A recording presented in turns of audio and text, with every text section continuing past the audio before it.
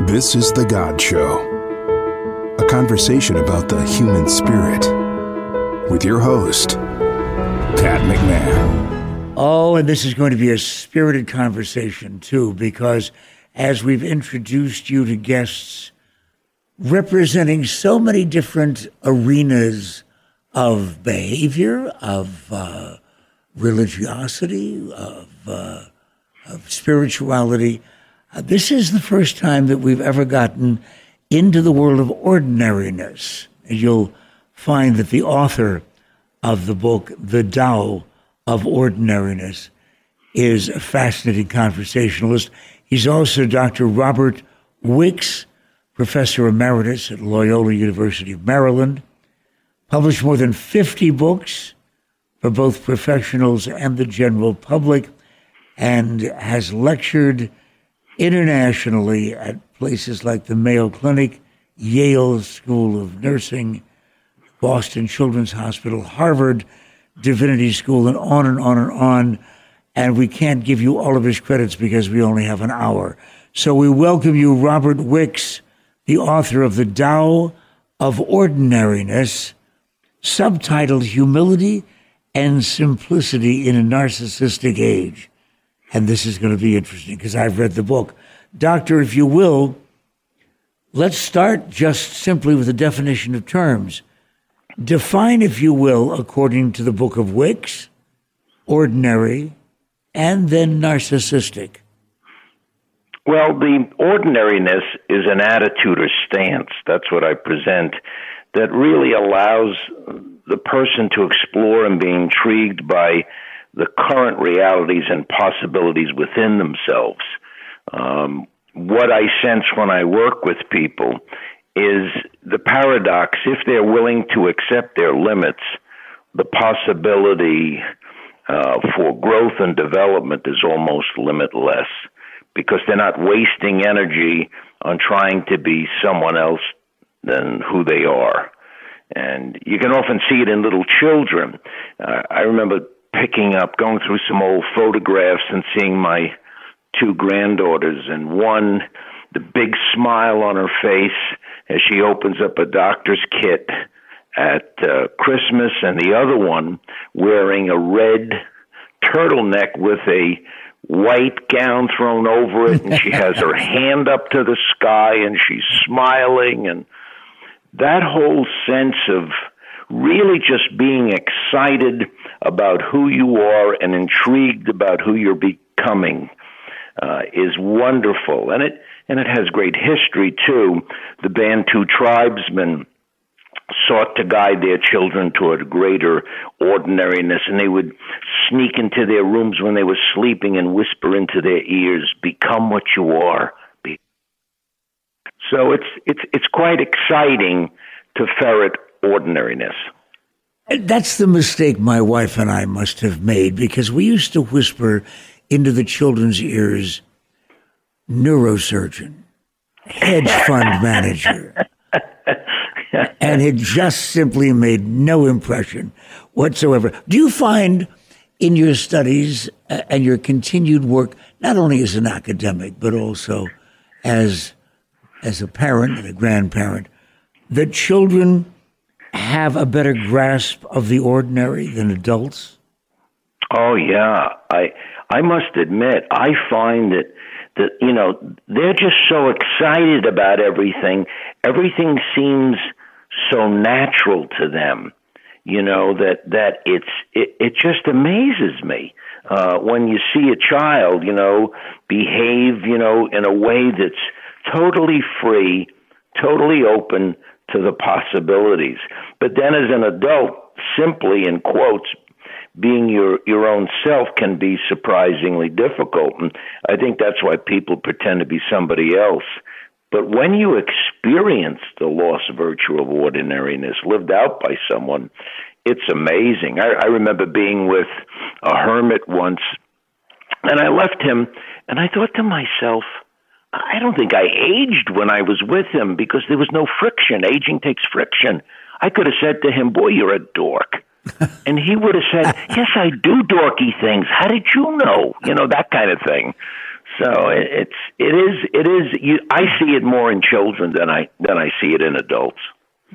But also, children will grow into adulthood, and then they will grow into the recognition of the general definitions that we hear of ordinariness.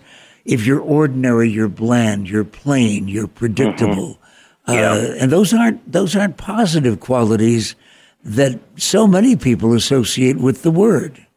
Oh no, yeah, and that's why ordinariness today is so countercultural, because narcissism is the name of the game today, and it's not. Today being ordinary is so different, because the world is so clearly mesmerized by spin and exhibitionism, and contemporary society sets aside ordinariness. I think many years ago, we would see it differently. When author Flannery O'Connor was complimented by a friend on the publication of one of her books, she wrote back offering the warning that fame was merely a comic distinction shared with Roy Rogers' horse and Miss Watermelon in 1955. but today you wouldn't see that, no. You see, you immediately got my attention when you offered humor from an Irish person named Flannery O'Connor. Define narcissistic, if you will. Narcissism is, and we have to be very careful here, because narcissism, there's a thing called healthy narcissism. And that's where, in fact, you are interested in yourself in a way that's appropriate. And by appropriate, I mean you want you're not setting yourself aside. You're searching for your signature strengths, both obvious and minor. So that's understandable. The problem with narcissism in its extreme is that it can lead to not so good things. For example, the most extreme is the narcissistic personality disorder. And it would be, the kind of things would be the need for extreme, unwavering admiration, constant exaggeration or fabrication of achievements, personal gifts, talents, and influence, monopolizing attention in conversations, a tendency to be sarcastic and belittling to others, an exaggeration of self-importance, an absence of humility, a willingness to take advantage of others, an expectation of complete loyalty and compliance without feeling the need to return the favor, and an inability to be aware of and respect for the feelings or needs of others. And they're also quite resistant. They're dismissive of any suggestion of wrongdoing on their part, and they get explosive to any feedback, no matter how factual, which interferes with their own self-image. And they're difficult to deal with because they can't regulate their speech or control their anger. It sounds vaguely familiar.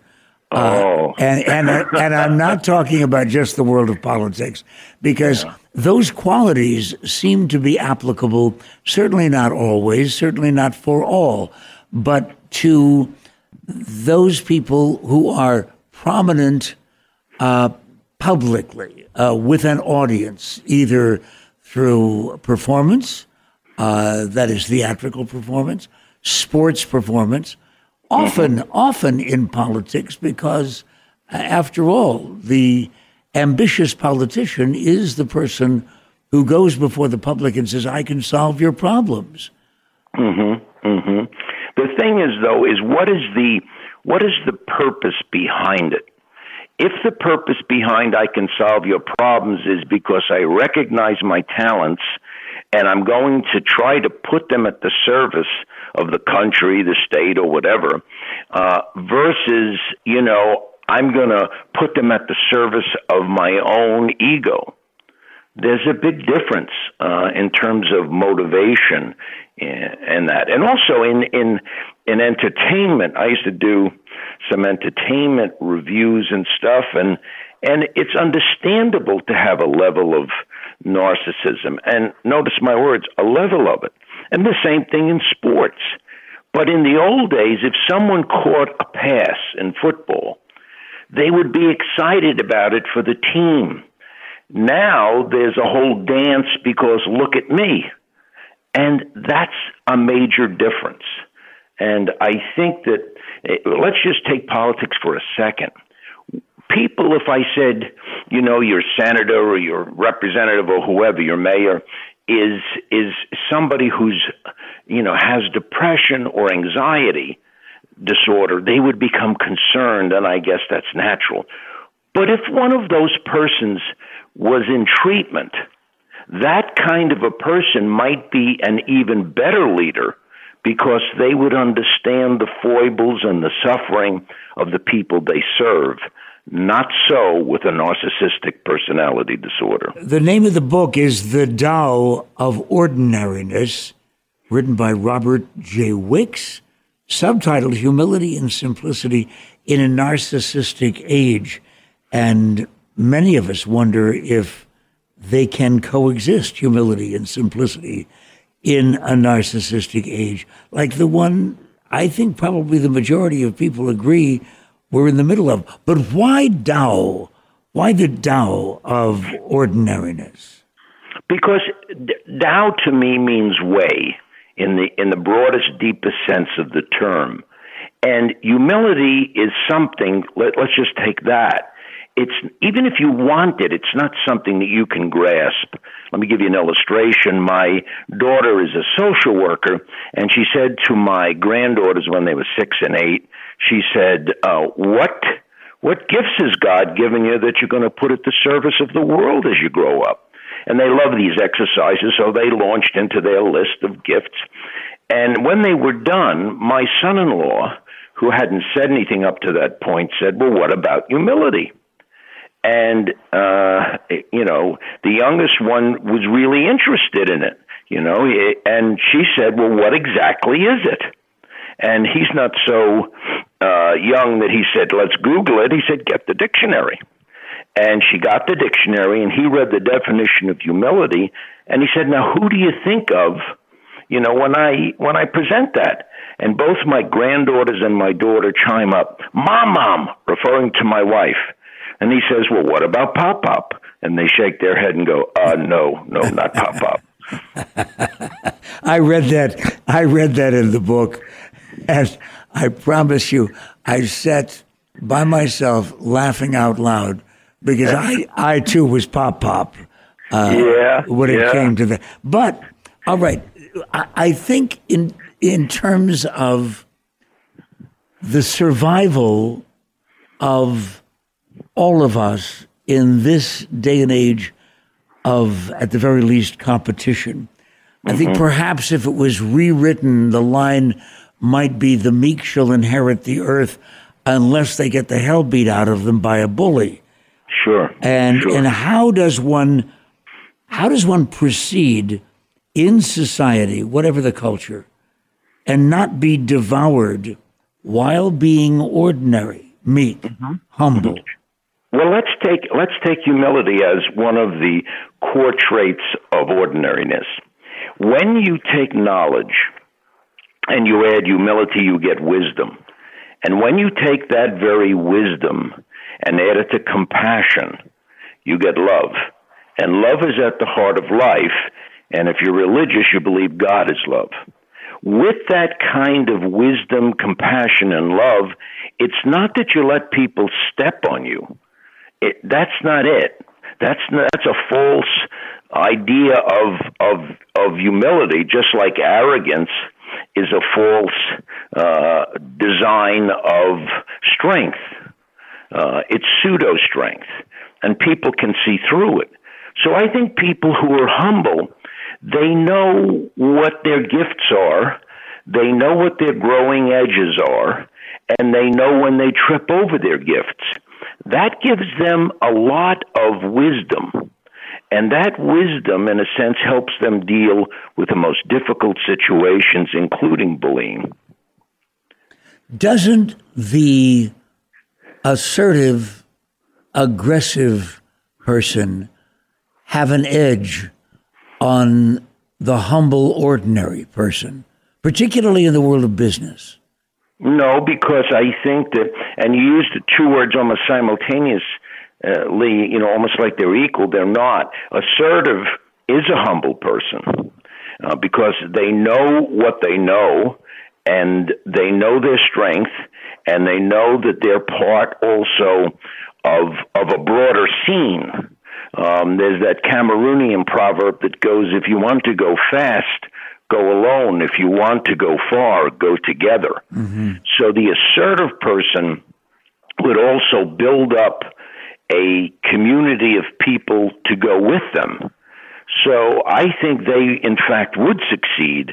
I think, for example, the older President Bush, before the Iraq War, developed a great sense of community around him in other countries, so that when he moved forward assertively with others. And when we move aggressively as a country, we often do it on our own, and it doesn't turn out too well. Right on the same page, immediately after the mom, pop story, mm-hmm. There's a passage, a paragraph by David Brooks, and it had to do with character formation. And if you don't mind, I would really like to, just a few lines. Sure. Yeah. That he wrote in your book that I found not only intriguing, but also kind of a development of a portrait of David Brooks. He says, I was born with a natural disposition toward shallowness. I now work as a pundit and columnist. I'm paid to be a narcissistic blowhard, to volley my opinions, to appear more confident about them than I really am, to appear smarter than I really am, to appear better and more authoritative than I really am. I have to work harder than most people to avoid a life of smug superficiality. I thought that was profoundly interesting because it was so applicable to most of us. Yes, but he recognizes it. It's when people don't recognize it and assume that if you say that about them, that you're attacking them. When in fact, what he's doing is he's saying it to himself, not simply to criticize himself, but to set the stage for being a deeper person. And that's wonderful. People have a hard time with criticism. I tease them about it. I say, look, so many people think ill of you already. What's a few more at this point? And they're able to at least bust the bubble, and take a step back. And I think that ordinary people are able to see their gifts so that and have self-esteem to the extent that a criticism is not going to unhinge them. Instead, it's going to help hone them in terms of what they do. A failure is part and parcel of things, and most people who are very, very involved, they're going to fail a lot. Statistically, the more you're involved, the more you fail. But it's how you deal with that failure. Do you see it as a portal to new learning about yourself, or do you see it as completely destroying yourself? In your book, The Tao of Ordinariness, you quote rabbis and ministers, monks, Buddhists, a broad cross-section of the expressions of faith and belief. And do you think the existence of God alone, omniscient, omnipotent God, do you think that alone creates a reason to be humble? Or is it just a matter of fear, God-fearing people? Mm-hmm. Mm-hmm. Well, that's an interesting question because an omnipotent God can raise many emotions in people. it can raise the emotion of trustworthiness, where they feel no matter what happens, somebody's in the driver's seat. Mm-hmm. It can raise fear. Or in the case today, when I watch television and see some preachers, or I read about certain people who make, religious proclamations, they can tie themselves to an omnipotent God and present themselves as omnipotent. And that, of course, is dangerous and certainly not ordinary. I think I grew up being concerned about people who proudly suggested that there's a quality of value in fearing God. And I always kind of felt far more comfortable with him being on my side and guiding me along through the difficulties in life. I was never afraid of God.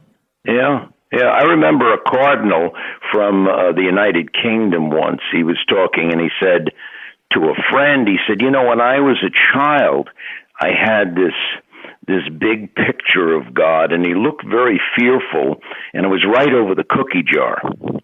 And and he said, I always felt guilty when I took a cookie. And then somebody said to me later, I have that same picture, but I always saw it as a loving God. And he said, boy, I wish I would have known that as a kid. I would have taken 2 cookies. And ladies and gentlemen, it's stand-up comic Robert Wicks presenting his work on The God Show. That's a funny, and warm and enriching story. What if God actually, rather than looking like that huge character with the lightning bolts, what if it turns out that he looked like Don Knotts? You just wonder, would it be a better world?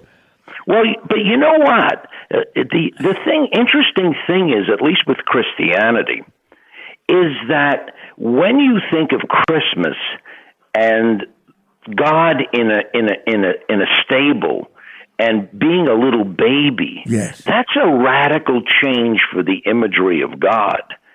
So anytime I run into difficulties, I approach God as not God the Father, but either as God the child at Christmas or as a grandfatherly figure. So it's how we image God is very, very important. The Tao of Ordinariness, fascinating title, but not as fascinating as the content of the book. When did this come out, Robert? It just came out not long ago. I gathered that because there's so many topical references in the book itself.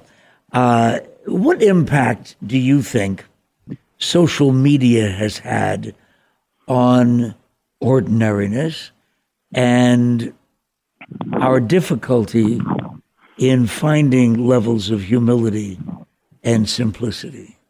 I think 2 opposite ones, because it has, on the one hand, made ordinariness something bad because, here's how many hits you had, how many views you had, how many likes you had, so that it's gone in the other direction and followed, current society's, just absolute, compulsion to be self-praised and admired by others.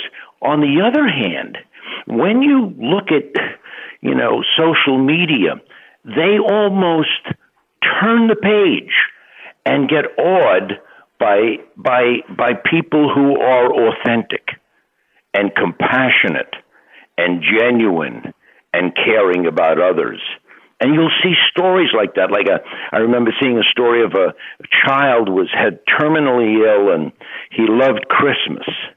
So they decided, this town decided to make Christmas for him, and they put the decorations up and had a Christmas parade. And when you see that kind of behavior that sets ourselves aside in a good way, I just think it makes the social media. Now, it is true that you sell more papers in the old language with bad news rather than good news. But my belief is that the media still is authentic in their desire to present stories where people are really authentic and are doing it in ways that help others.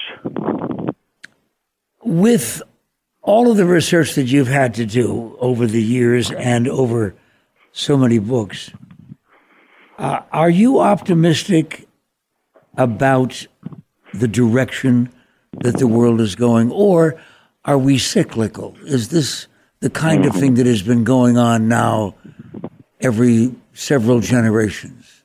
By the way, you said about all the books I have out. Recently, a friend said to me, "How many books have you published?" And I told him, and he said, "Bob, you really need to get out more often." You know, about 50, right? Yeah, somewhere over that. Yeah. Well, let me just talk about the question, though. I think it's cyclical.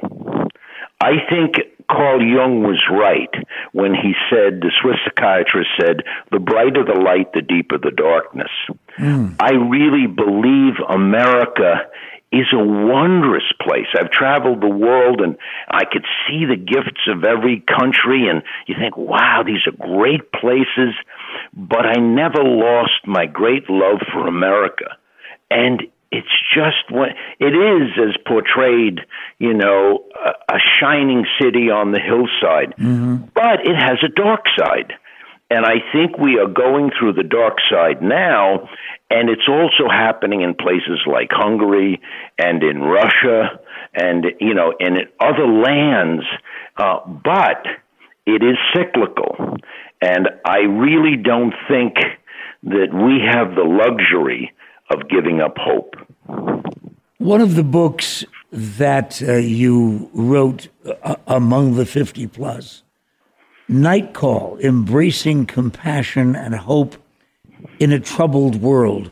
And since you've traveled the planet, as you've just said, you've seen parts of this world that are troubled, but you don't believe that that's true of us, too, here in the United States, with all of the hate that we see in different quarters, the racism, and the poverty in that shining house on the hill. Yeah. Well, I just think that some of that hate that you describe and divisiveness has been there all along. It's just been quiet. And I think that it was given permission to be let out. So the hope that I have is, as people see it, they can begin to then face it. It's when you can't see it. You know, prejudice is not reasoned into people, and it's not going to be reasoned out. So that when it comes out in the surface, then people can really have a chance to think about this rather than react to it. And I think it's also a last-ditch effort by people who are frightened of what is new, what is caring, what is broad in terms of different cultures and approaches to things. So I do have hope. I really do. I think that when I was I heard a story about a physician who worked with Physicians Without Boundaries, and he was walking the streets of Somalia during the height of the starvation, and he was stopped by an interviewer from NPR, National Public Radio in America, and he said, "How can you stand all this carnage?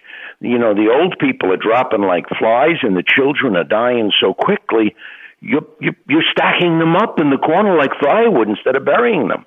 And the physician looked back at him through tired eyes, and he said, "When you see this carnage on television, it's overwhelming, isn't it?" He said, "Yes, it is." He said, "Well, we in country feel the same, if not more, but there is one difference." And the interviewer had seen a lot of things, so he was jaded, and he said, "What difference?" And the physician looked back at him and said, "You can't lose hope as long as you're making friends." And I think that is an attitude that I feel from more people today than is put on TV. And that optimism, that positive outlook, I hope permeates the vast majority of people who are listening to The God Show today. We have to recognize the fact that so many elements of the world, so many cultures look at the United States with all of its riches and with all of its opportunities, and they will see it as a remarkable and desirable place to be, but also narcissistic. As I've traveled, I think that more than anything, I've heard definitions and descriptions of my country, rarely ever in terms of humility. What about you? Yeah, I feel the same. And today, more than ever before, the title of that novel that was written years ago, in which the movie was, I think Marlon Brando played the fella in it, The Ugly American. Yes. And yeah. As a matter of fact, I'll go overseas and people will say, "Oh, you elected so-and-so." And I say, "Well, I didn't vote for him." And the response will be, "It doesn't matter, doesn't matter, and at one level, I'd say, yeah, I guess it doesn't, because, corporately, you need to take responsibility for how your countrymen voted. I mean, so, and the same thing in I had somebody come from Scotland, and he said, in our papers, so-and-so was mentioned, and it wasn't from politics, it was just broad entertainment. And I see it here, and I see her family being, it's a big deal. What does she do? I said, well, nothing. And no. He says, is she a singer or a dancer? Or I said, no. Well, what is she? I said, famous. And he couldn't, you should have seen the look on his face. It was just, because, we're used to singers or dancers or actors or, there's some talent there. And the talent in this person and her family, is fame, the ability to get attention, the ability to have people follow them. But there was nothing there underneath it. Celebrated because they are celebrities. Exactly. But you, meanwhile, have kept company and are in contact and have been in contact with an impressive list of people who do produce, the Zen Master Suzuki, poet Robert Lax, author and monk Thomas Merton, a Buddhist psychologist Jack Kornfield, a gentleman we did an hour on just a few weeks ago, Henry Nouwen, but rabbis and Nobel Peace Prize winners, the Dalai Lama, Desmond Tutu, the Archbishop. Among the celebrated, and I won't use the word celebrity, but the celebrated people in all of those fields that you've had either direct contact with or that you've quoted, who do you think of, not necessarily one, but among those, who do you consider people who have been able to grasp being ordinary? Well, I think a number of them. Let me just, like Desmond Tutu, he was speaking at General Theological Seminary a number of years back to the Episcopalian seminarians, and halfway through his presentation, one of the seminarians out in the audience nudged the dean who was sitting next to him, and he pointed up and said, Desmond Tutu was a holy man. And the dean did dean things. He looked at him and said, well, how do you know he's holy? And the young man didn't even blink. He said, I know that Desmond Tutu was holy because when I'm with Desmond Tutu, I feel holy.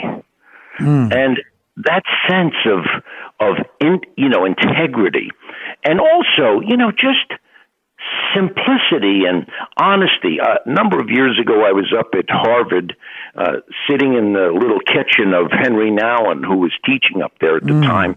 And I was presenting this book I wanted to write called Relationships, Nurturing the Gift of Availability. And he looked at me and he said, you're more practical than that. I said, well, what do you mean? He said, availability is not just a gift. It's it's a challenge. It's a problem. So I thought, well, he's got a point. He said, well, but there must be something from Scripture for it.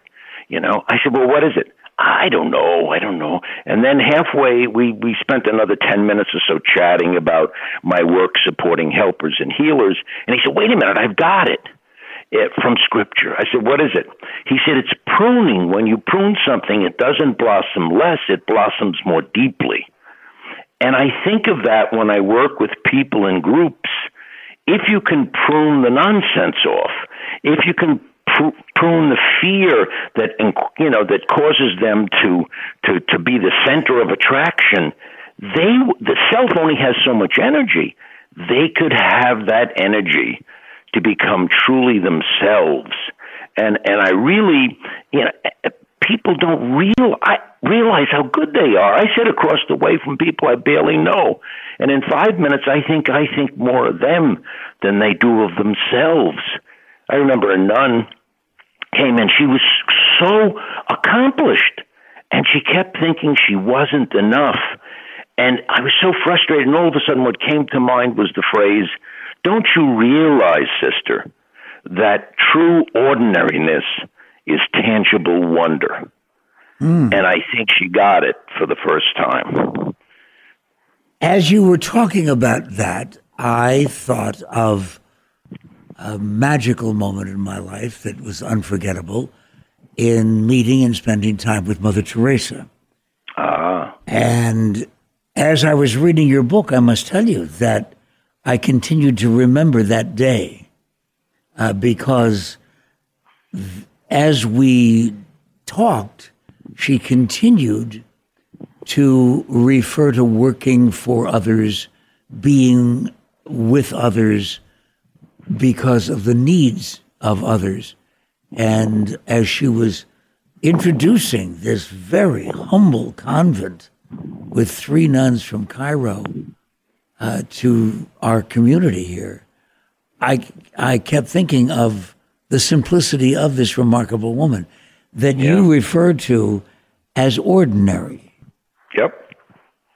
Yep. And her ordinariness was dramatic because it had such a commitment to what is good.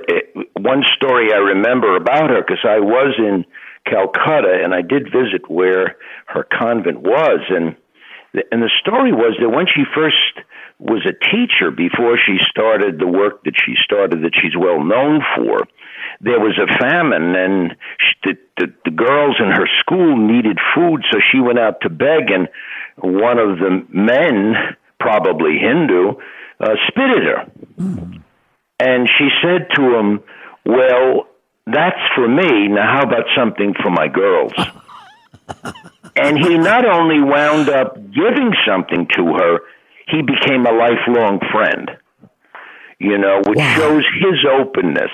Wow. He really exemplified the best of Hinduism. And if they would have stopped there, we would have thought, oh, he represents the worst. No. He was given the space to really open up his heart, and he did open it. And she was given the persistence and not the concern about herself and how she looks, and she brought that out in him. So that we all might have real-life examples, who else have you come in contact with, either academically or in person, that you would consider an example of ordinariness? Well, I think of my own mentor, who was Flavian Burns, Abbot Flavian Burns. He was Thomas Merton's last abbot before he died, and I was fortunate enough to have him as a mentor. And he had that sense of ordinariness, and he also appreciated it in Merton, in the sense that he said, Bob, he said, when we die, I think we'll see all the truths about ourselves. And he said, I don't think Merton would be surprised, because he was so in touch with who he was as an ordinary person. He said, you and I, when we die, we'll be chagrined. And I said, Abbott, I don't think chagrin is the word that I would choose for myself. But the whole sense of that ordinariness in Trappist life is really such a motivation for those of us who are so active in life. So he would be one. Certainly the Dalai Lama is known for his ordinariness, and people have commented that a number of times. So he's another person that would.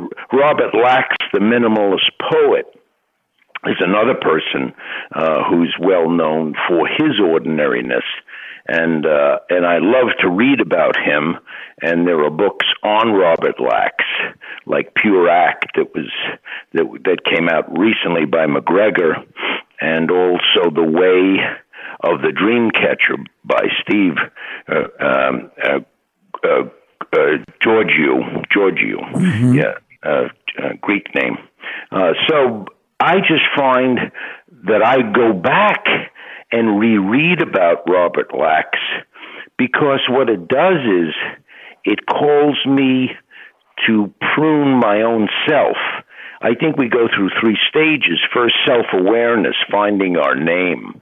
In biblical language, it's very easy to stay Abraham, but when you're called to be Abraham, you really are stepping out and grasping at it. It's like Sarai becoming Sarah, a woman filled with new potential. So that's the first stage. The second is to take a few steps back and prune your main name. So if mine is passion, then maybe gentle passion, so that I'm not intrusive in people's lives. And the final stage is a mysterious one as we leap into the darkness. And for me, that means making my second word, gentle, at the heart of my life. People will always see me as passionate, but I'll be emphasizing gentleness. And someone once said to me, you said it's a leap into the darkness. Why is it dark? I said, well, number one, because, I see how I've not been gentle in the past and how I fail in the present. And the person said, well, then why would you do that if it's a dark period? I said, because in that darkness, I understand grace for the first time, and that I can't do it by myself. In that darkness, I can really feel the freedom that I'm not seeking success. I'm seeking faithfulness to what's good. Robert Wicks, our guest on The God Show with the Tao of Ordinariness. As you're reflecting on the people that you've written about in this book that have achieved ordinariness, I thought that there seemed to be a common quality of humor among so many of them. Was that just my perspective, or did you also notice that yourself? No, that's a reality of ordinariness. And I think that it's often people with a good sense of humor that really can stand, for example, besides people with power and help them, keep a sense of perspective. And the people that I turn to are the mothers of presidents, like Lillian Carter was the mother of Jimmy Carter. Mm-hmm. And they asked her once in an interview, and she was hot stuff. She was working, I think, in India in the 70s. They asked her, they said, do you ever get discouraged? Oh, she said, some days I look around at my children and think I should have remained a virgin. And then Barbara Bush, she was a character. When she was in the hospital for the last time, she was sitting there with the nurse and her son, President Bush, George Bush, came in, and she nudged the nurse and pointed up at her son, and she said to the nurse, do you know why he is the way he is? She looked at no. She said, because the way he is, because when I was pregnant with him, I smoked and drank. I've never heard that quote. Yep, that was from George's own mouth. Oh, yep. And what a funny lady. Spontaneous as it was that sense of humor. Didn't you find, though, that in looking at all of these people and the quality itself, that it's very difficult to be ordinary? Well, for some people, yes. For some people, no. I mean, there are some people that you meet that they're just so much themselves. They're appropriately transparent. They're relaxed with who they are.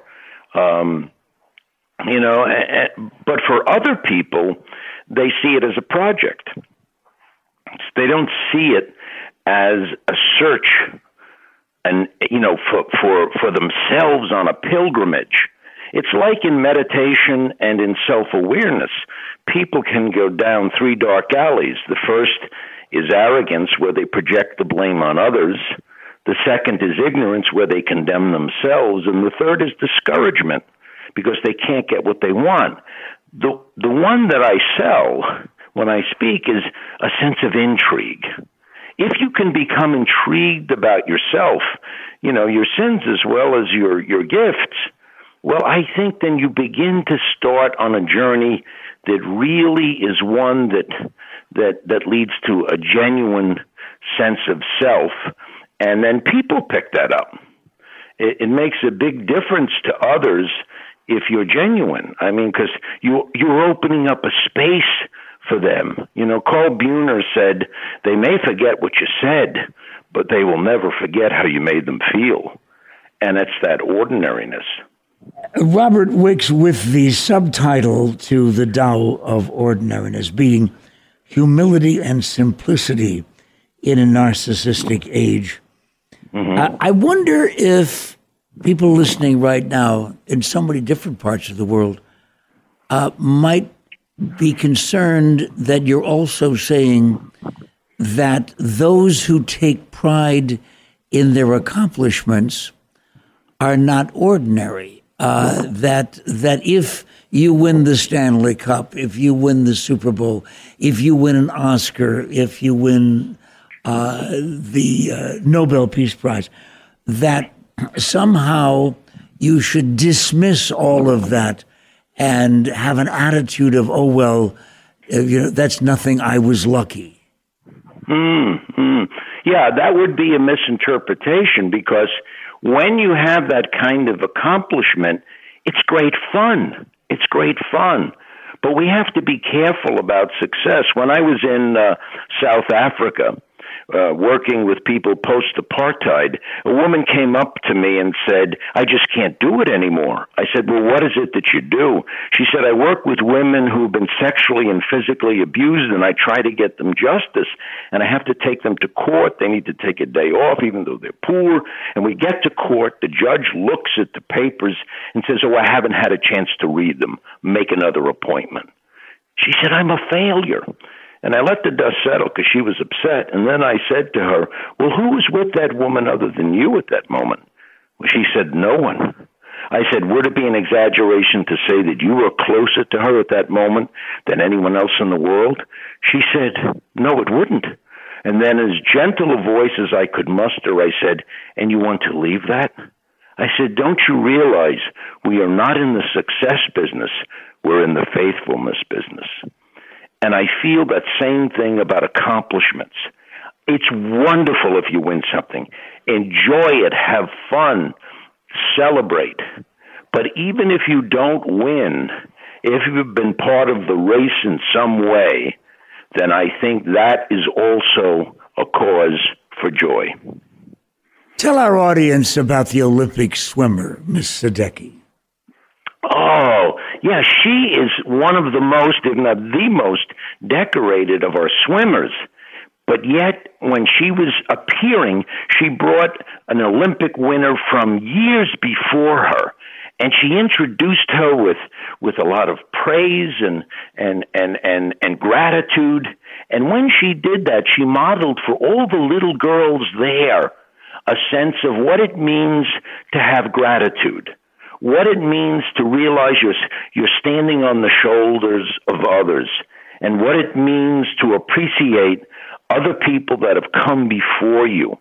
And I think her introduction of that other swimmer and her respect for that other swimmer set a model for the girls there that is much better than some of the models that other athletes set.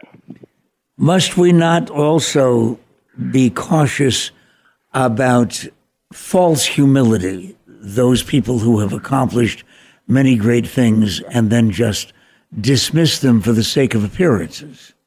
Yeah. You could hear it in some of the, you could look at their expression non-verbally, and their words are saying, I'm humbled by this achievement. And we've, that's far from humility. It's so we have to be careful of the words. Often the people who are actually humble never use the word and never, even, portray themselves as being that way. With all that we've talked about for almost an entire hour about the grandeur of ordinariness, Robert Wicks, I must ask you now to please give us some kind of plan that we can use individually. How do we learn to be ordinary? I would say two things strike me right above board. One is taking some periods of alone time. And I think when we sit in silence and solitude and wrapped in gratitude, it helps us to be clear. It helps us to see our foibles and increase our enjoyment with being who we really are. And it's less dependence on others and enables to recognize our games, anger, entitlement, greed, and cowardice, but recognize it not with self-beating up, but a sense of desire to know that. And it helps us accept change and loss and recognize our compulsions and make us more in tune with the voice of God or the Spirit. So I see that as a piece. The other one is a sense of friendship. I think we need 4 types of friends. The prophet who says, what voices are guiding you that you're not aware of. The cheerleader who's sympathetic no matter what we do. Third, the harasser or teaser, because on the way to taking our journey seriously, we can do a detour and take ourselves too seriously. And finally, the inspirational friend that calls us to be all that we can be without embarrassing ourselves that we are where we are. Friendship and alone time really do help us, along with humor and a desire to find our gifts not as a sign of selfism and narcissism, but so that we can have the gifts to freely share with others, expecting nothing in return. That'll help us get there. In the 19 years that we've been doing the God Show, this is the first time, it occurs to me, that I've ever had occasion to ask any guest this question. Robert Wicks, was Jesus a perfect example of ordinariness? To me, yes. I mean, for example, when he met the woman at the well and essentially received the message that he believed from the Father, to then go out into Samaritan country and share the word. He had moved from, the 12 baskets for the tribe of Israel to the 7 baskets that were international. Just think about it. He was willing to receive the word from the Father through a woman in a male-dominated society and through a non-Jew. And that was almost anathema. But he had the humility and simplicity to receive that message, just like he received it from his own mother. My time hasn't come. Oh, yes, it has. And yet he thought, okay, I'm going to accept that. That is much more of an openness that we see in leaders today. So, yes, he was a good model for me of ordinariness. You're a highly respected academic and author of more than 50 books. And in this closing minute of The God Show, I ask you, Robert Wicks, what your greatest difficulty has been achieving ordinariness for yourself. I think it's been those times when I've doubted that, in fact, my life, with its gifts, with its growing edges, was one that I could freely live and share without worrying that somebody would say, "Is that all there is?" and reject me. I feel that those anxieties have caused me to, instead of being passionate, to be exhibitionistic. Instead of being committed to what is good, to settle for what I think other people believe is good. It's not an easy journey, but when you get that freedom and that sense of awe about what you've been given as a gift to share with others, it's all worth it. Wherever you are on the planet, if you happen to be listening right now, you've been listening to Robert Wicks and a life lesson called The Tao of Ordinariness. It's a new book. And I've thoroughly enjoyed this conversation. And you can tell as many others as you'd like about the conversation that we've had on Star Worldwide Networks, iTunes, Spotify, and you might say Robert Wicks was joined by his new friend, Pat McMahon, on The God Show.